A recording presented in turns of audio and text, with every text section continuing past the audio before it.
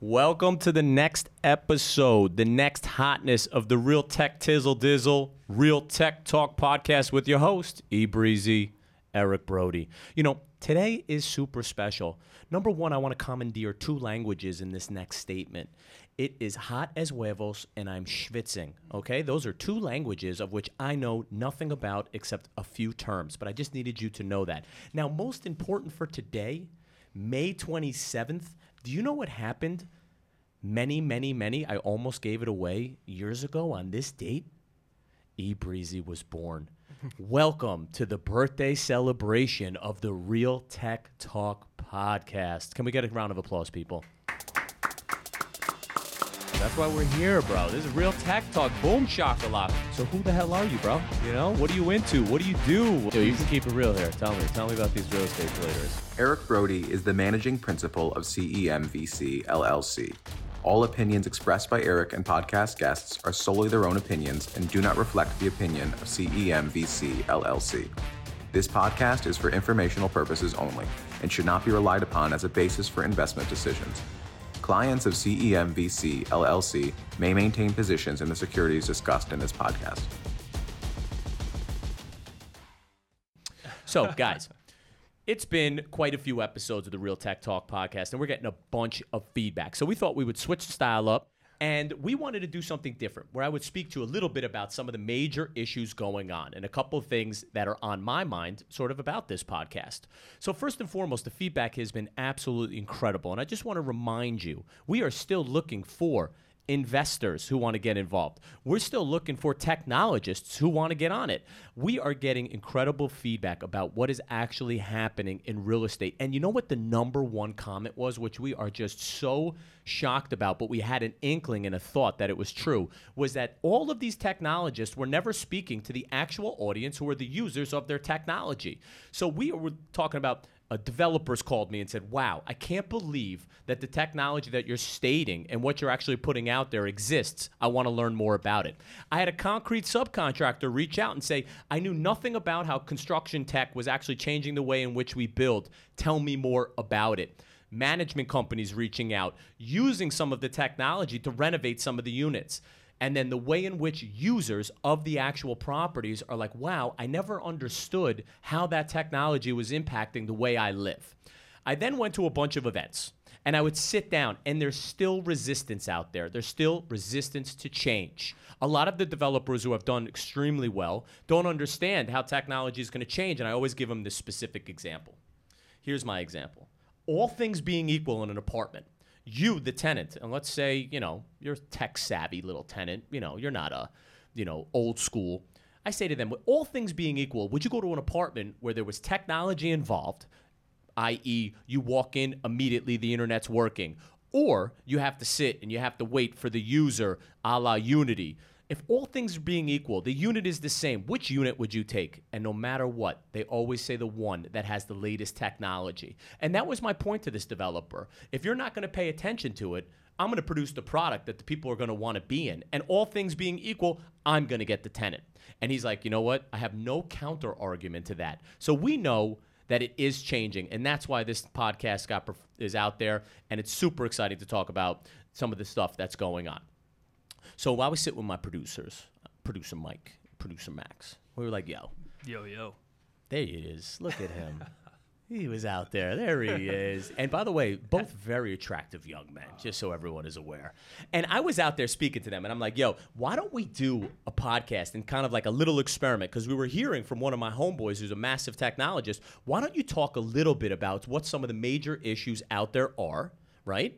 And then we can also ask some of the technologists about what some of those issues are impacting real estate. And then we could talk a little bit about how that impact on real estate is actually altered by technology. So we put together a little list to talk about. Mike, you want to talk about it? Yeah, let's do it. All right, let's get busy with the latest and greatest information out there. All right, so the first one was, and by the way, both Mike and Max are young men. So what was important to them? They said, why the hell, Eric, are rents so damn high? And I was like, bro, This dude one time, and I forget what he looked like. He had like a white beard. That was his whole campaign. The rents are too damn high. Now, I don't think he got elected, but I think it's a great topic of discussion. You know what I'm saying? There is a rental crisis out there, and there's all these things that are impacting that rental crisis. Why aren't we building enough units to allow that the rent and the cost of that rent would come down, right? So there's a major topic out there talking about a tax abatement, and this will be just straight New York centric because I don't really know outside of New York City if this is actually occurring, although I heard Miami is now the most expensive rental market out there, so they must also have a supply issue. So first and foremost, I'm assuming it's supply and demand, right? We don't have enough supply for the demand that's there.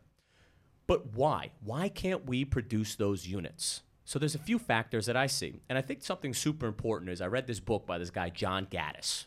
It's called On Strategy, all right? And it says, who do you think, and it's theoretically, who do you think is right normally? The person who has a single idea as to why there's an impact, or one that has multiple issues that add up to what the total story is and what the total issue is? So I'm going to give you some of those impacts, but there's got to be a plethora of more. And all I was quoting that book is, most likely I'm not right, and there's others out there, all right? So this is the Eric Brody Real Tech Talk hypothesis on the rental crisis. All right, make sure we do a disclaimer, like right across the screen right now. We disclaim whatever this dude is saying. Hypothesis. This is the E-Brizzle Dizzle on the ones and twos. And yet, it is the Real Tech Talk podcast, so I guess the people want to hear me. Okay, so rental crisis, number one. We have this big issue right now where government, right, is trying to regulate something called the 421A tax abatement. So here in New York, which you may or may not know, you have to incentivize builders to build. Okay? The reason being, land is so expensive in New York, right? We're not making more of it. No one is, we're not Dubai and we're making islands, okay? Land is a finite quantity, okay? So the seller of that land wants the highest value for that property. Historically, and what's been happening, I guess, since like the 90s, I don't think it's been possible. Unless you bought the land back in the 90s and held it for development, when you're going to purchase land today, and by the way, I don't fault the landowner, they want the highest number.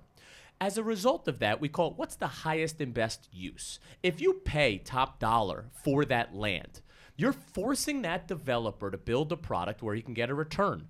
That product is not rentals. Rental is a slow burn. Takes time to make money. So what do the developers do when they pay big money? They make condominium units. Those condominium units are so expensive, it's not for the typical renter. So most of the time people are buying. Why? The developer gets their money back. They make a return on it. It's a capitalist society. So the government created incentives to create a rental product called the 421A tax abatement. And basically what it's doing is, what are your major costs when you develop a property?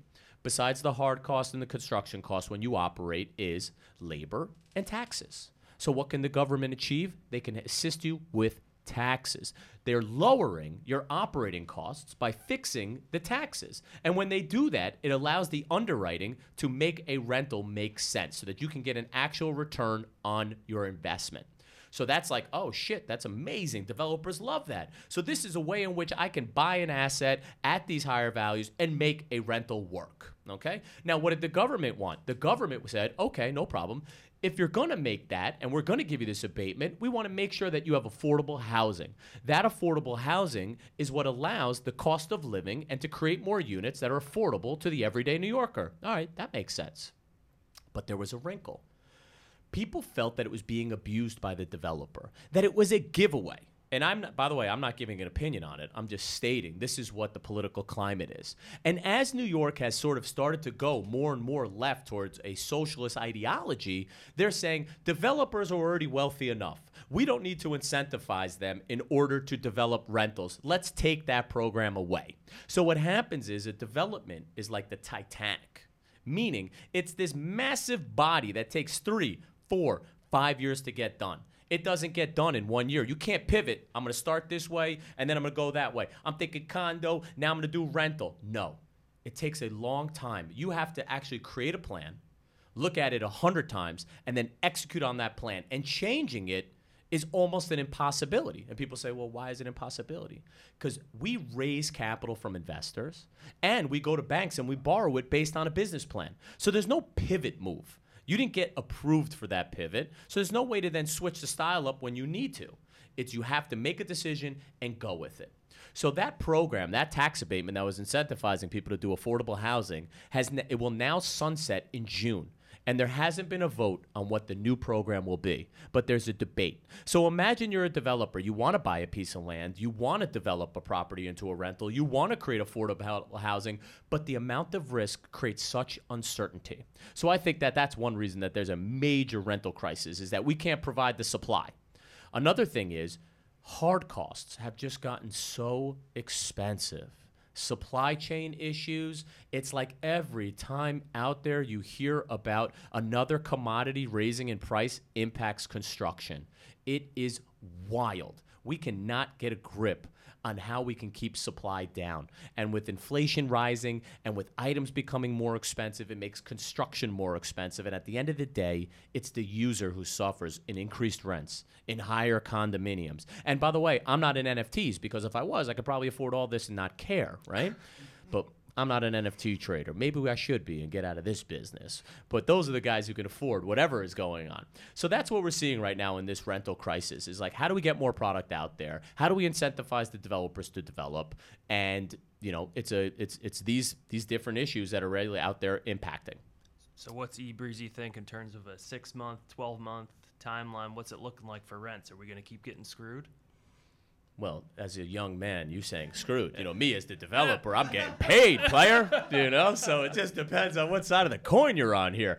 No, I think there's a couple of things. First off, people ask me, they're like, yo, when should we get in the market and like lease up a space? Like, is rent's going to keep rising? With this 421A sort of being sunsetting in June and no new product, like they're fighting to get product out.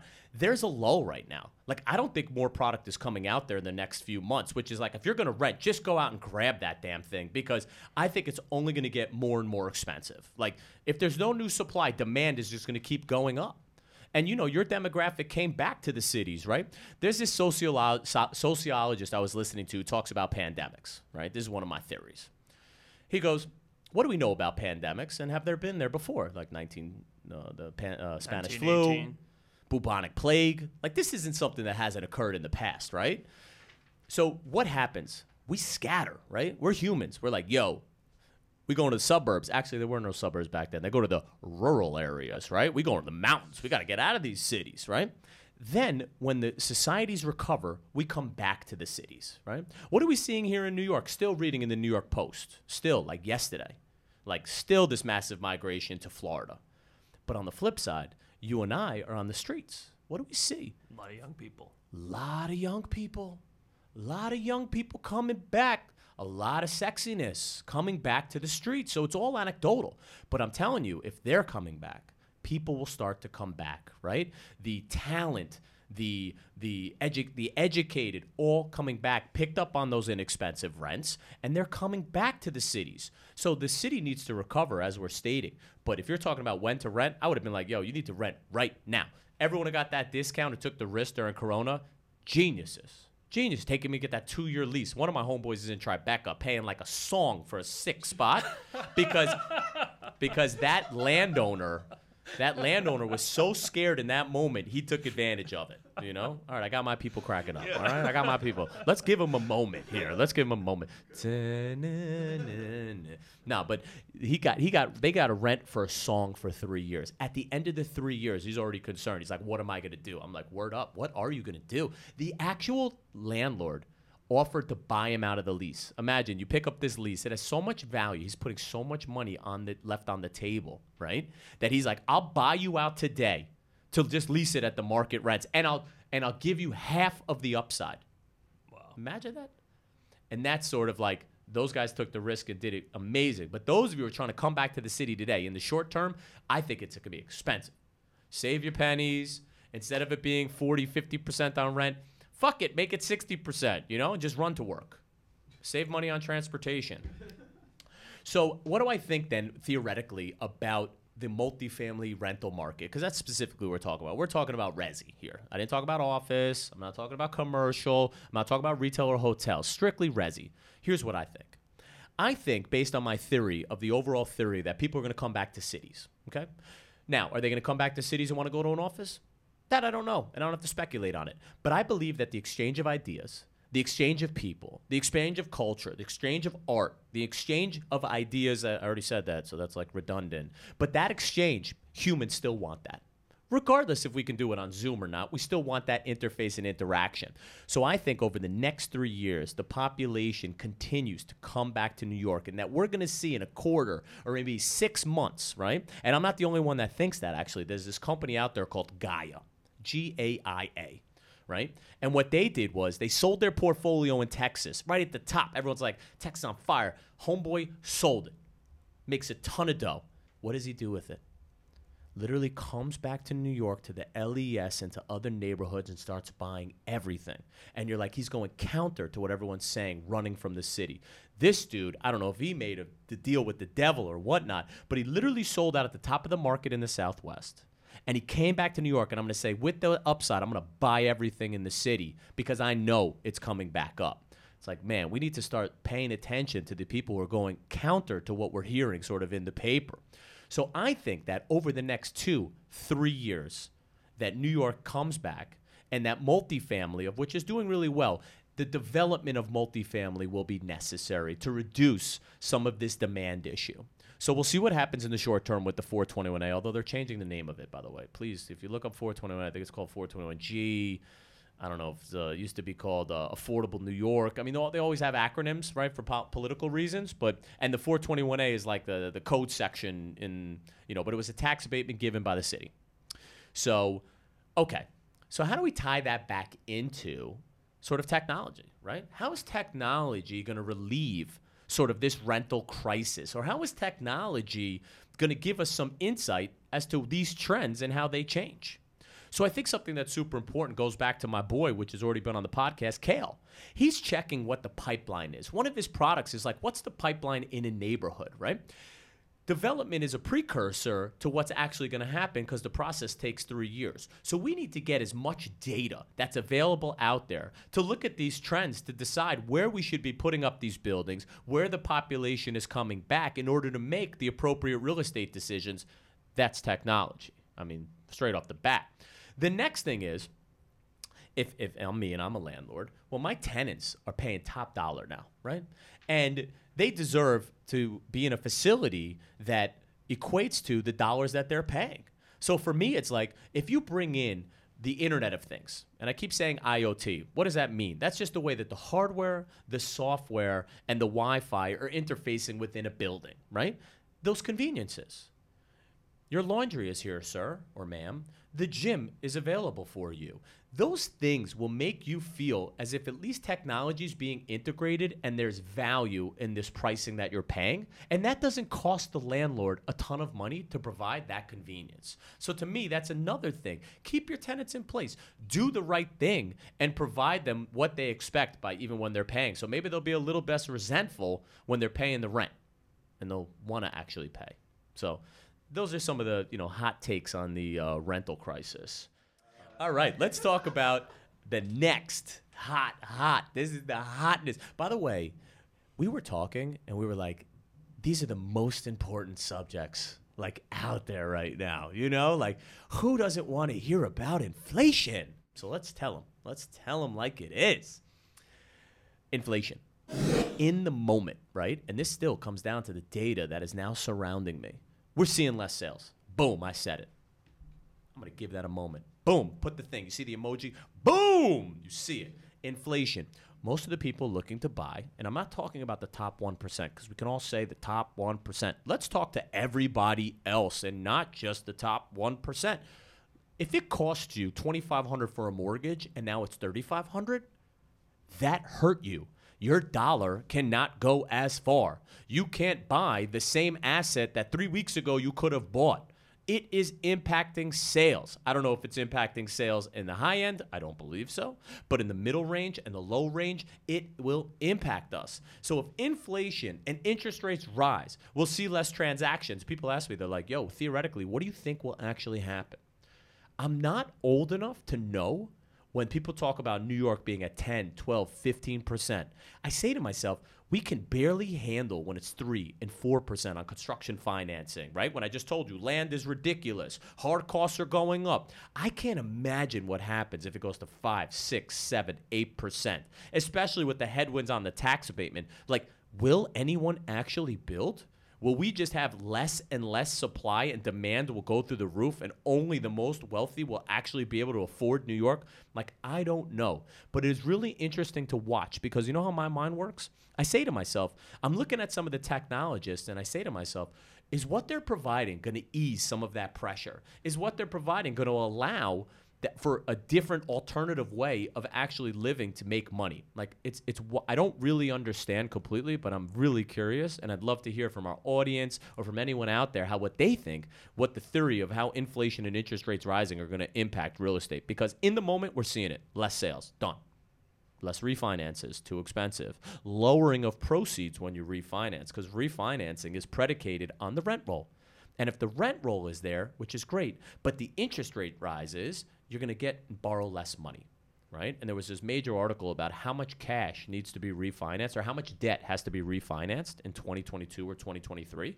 And it's like, if retail rents didn't rise, offices are getting effed up, how are you supposed to refinance out this debt? Does that mean there's going to be tons of defaults? I don't know. It's going to be really interesting out there to kind of see it, you know? So stay tuned. We'll take a look. We'll do a follow-up. We'll find out how it's really going to impact. It's kind of fresh off the boat right now. So we'll find out what the story is. But again, we're tying it back to technology, and all we need to see is like an efficient way of viewing information in order to make those decisions. So is there technology out there that's trying to sort of aggregate that data?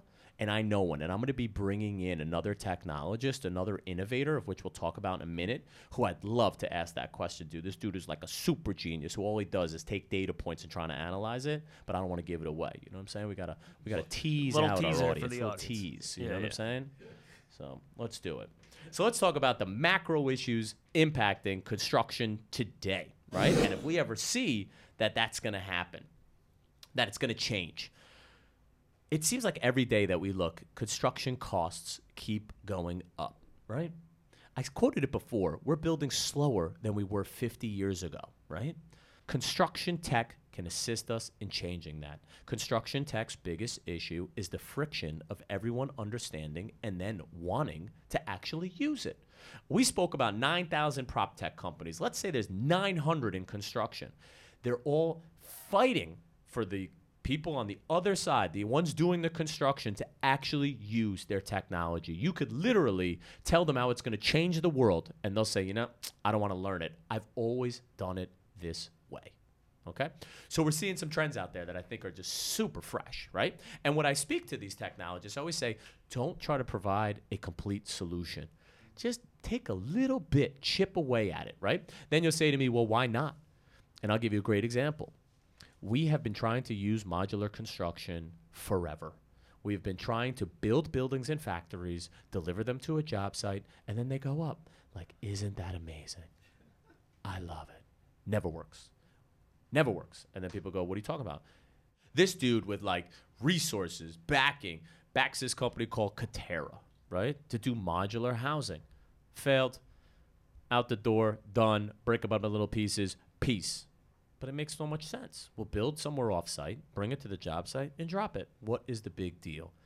So much so that the capital requirements, the teams, the sophistication, how about the complexity of construction? Failure, right? So the idea of taking and creating an entire solution, I think that's a fallacy. We'll get there, right? We started with email, now we got our phones, right? It will slowly get there. Biting off more than you can chew, I think, is a recipe for disaster. So we're seeing a few trends which I think are fresh, and I think it's important to bifurcate that into two categories. Construction, like anything in life, is about time and money. Time and money, right? General contracting is about contracts, contract law, administration. If I were to tell you that half of construction is paperwork, you'd lose your shit. but half is paperwork. Getting someone to execute in the field is just half the battle. There's a whole side to it about how the money flows.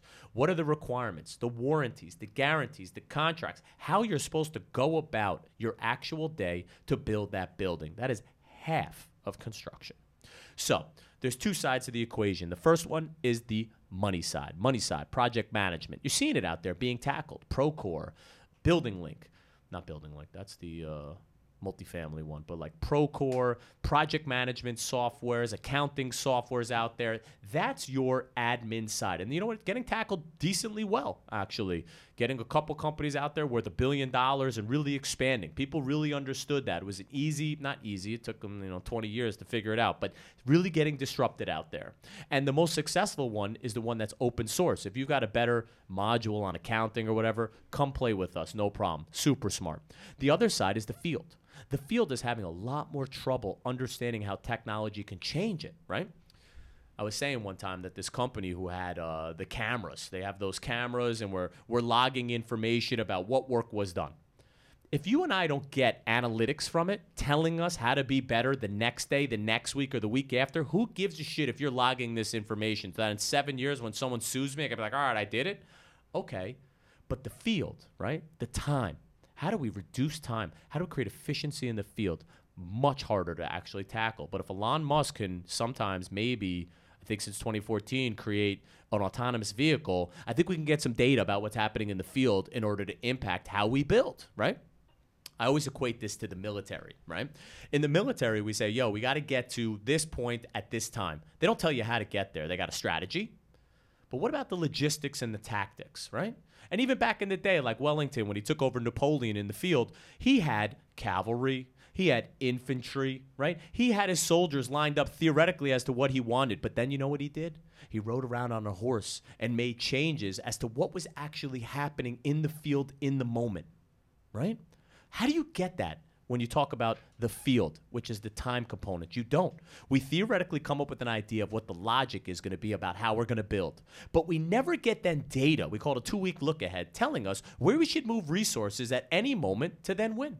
There's got to be sensors out there to change that game, and that's what we're starting to see in the field. How we're going to get data in the field to make us better builders. So if the margins in construction is already going slow, and it's been 50 years, if we can get data and information and then be able to react to that data, I think that can change the game and reduce some of the costs. So I think that there's a huge, huge opportunity in construction. I just think that the resistance is incredible, right? Supply side, we spoke about it. We had our boy on, Amassed, right? Boaz Gilad. He's trying to work out how supply can actually get more efficient. I think that's brilliant. Create a marketplace for supply. What's his issues going to be? Creating the relationships with every single supplier, every single sub out there. That is resistance to making that work. But if he's able to solve that, it's huge, right? So I think that construction has a lot of incredible places. Look, all of these things should be millimeter and millisecond change in the construction and development business, but hopefully they'll add up to something incredible. But my suggestion is take it one step at a time because we can't handle big change. All right?